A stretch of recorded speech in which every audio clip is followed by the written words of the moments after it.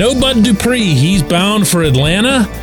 And no edge rushers behind TJ Watt and Alex Highsmith. Yeah, that's going to have to change. Good morning to you. Good Monday morning. I'm Dejan Kovacevic of DK Pittsburgh Sports, and this is Daily Shot of Steelers. It comes your way bright and early every weekday.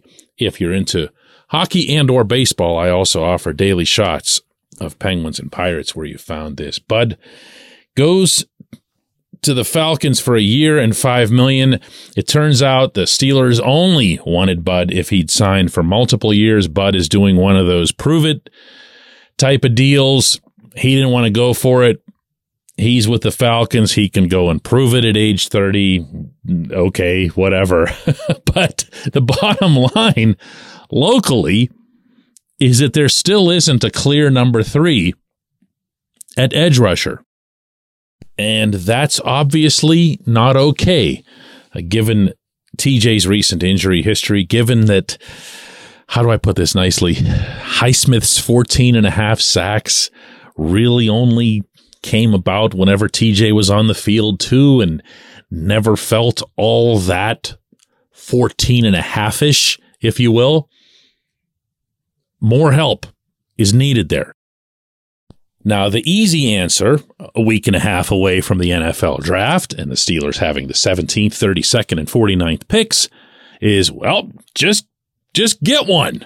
Just add one. And, you know, I've been saying now for a while on this show that nothing ever surprises me when it comes to Mike Tomlin and a passion for edge rushers. He's going to find a way to add to this position, I believe, unconditionally in this draft, whether it has to do with a need or whatever. I don't know that it'll be in the top 3 picks, and I don't know that this will change that, meaning Bud signing elsewhere. But I also think there might be another possibility, and hear this out before just laughing it off. DeMarvin Leal has experience at Texas A&M as an edge rusher, as an outside guy. DeMarvin Leal was utilized in that capacity, you will recall, right when TJ went down this past season. DeMarvin Leal was endorsed in that capacity by no less than Tomlin himself, who spoke glowingly not only of what Leal could bring from out there, but also of what he had done in that capacity while at Texas A&M. Now, I'm not dumb enough to try to convince anybody that someone who's 6'4", 290 is a logical fit to do that sort of thing on a full-time basis. But I'm also not new enough to, the whole life and civilization thing to not think that somebody could drop a few pounds. What can you expect at Point Park University in downtown Pittsburgh? Respect, rigor, relevance. That's the Point Park Pledge. You'll be treated with respect while being challenged and supported academically to graduate with career-ready, relevant skills. Visit pointpark.edu to learn more.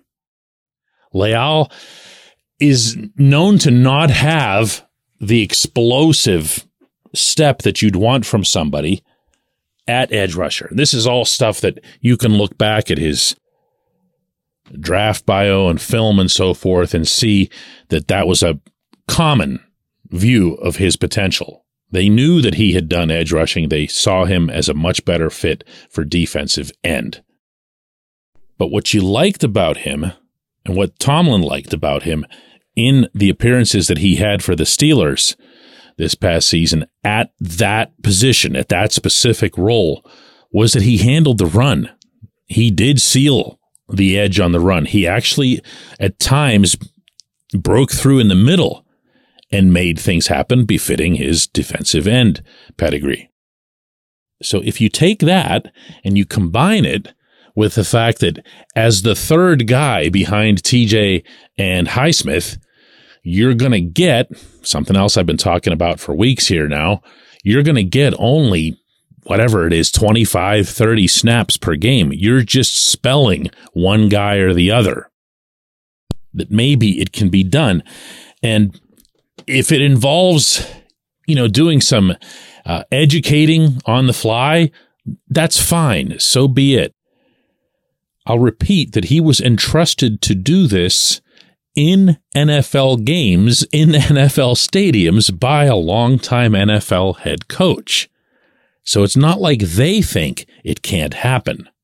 And if it were to happen, boy, I wish in talking about Leal that I wish that there was more of a body of work from which all of us could comment and speculate as to what his future is at defensive end. I've mentioned him occasionally on this program as a potential starter on the defensive line, and the blowback that I get from some listeners is kind of nasty. Like, no way, man. This guy's not going to look. This was not a low round late pick in his draft class. This was someone who was supposed to be on the field starting, kind of like right now.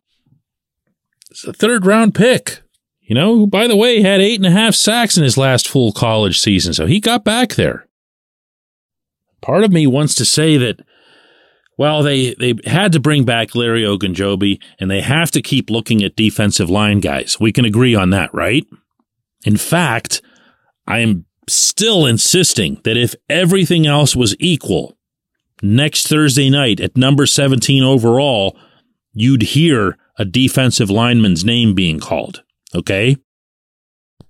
Well, if that happens, then there's no way to not interpret that as being some sort of feeling on the Steelers' part as to what they have in Leal, because if they saw him as being just some big key centerpiece of the future defensive line, I'm not sure that you're paying Larry O all those bucks. I'm definitely not thinking that you'd be paying as much attention as the Steelers evaluators very clearly have at pro days and combines and so forth to defensive linemen. So just throwing this out there, that's all. Just rolling it in your direction. You take it wherever it is that you want. When we come back, J1Q.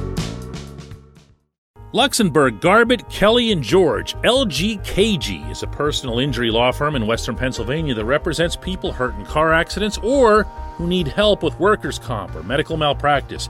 When the attorneys at LGKG make you a promise, they keep it. They've been keeping promises in our region for over 80 years. LGKG's been AV rated, the highest rating a law firm can receive, and they've been designated super lawyers. That's actually a thing for over 15 years. It's a rare combination. LGKG has offices in Cranberry, Newcastle, Beaver Falls, Butler, and Elwood City. Learn more about them by visiting lgkg.com or by calling 888-842-5454. LGKG.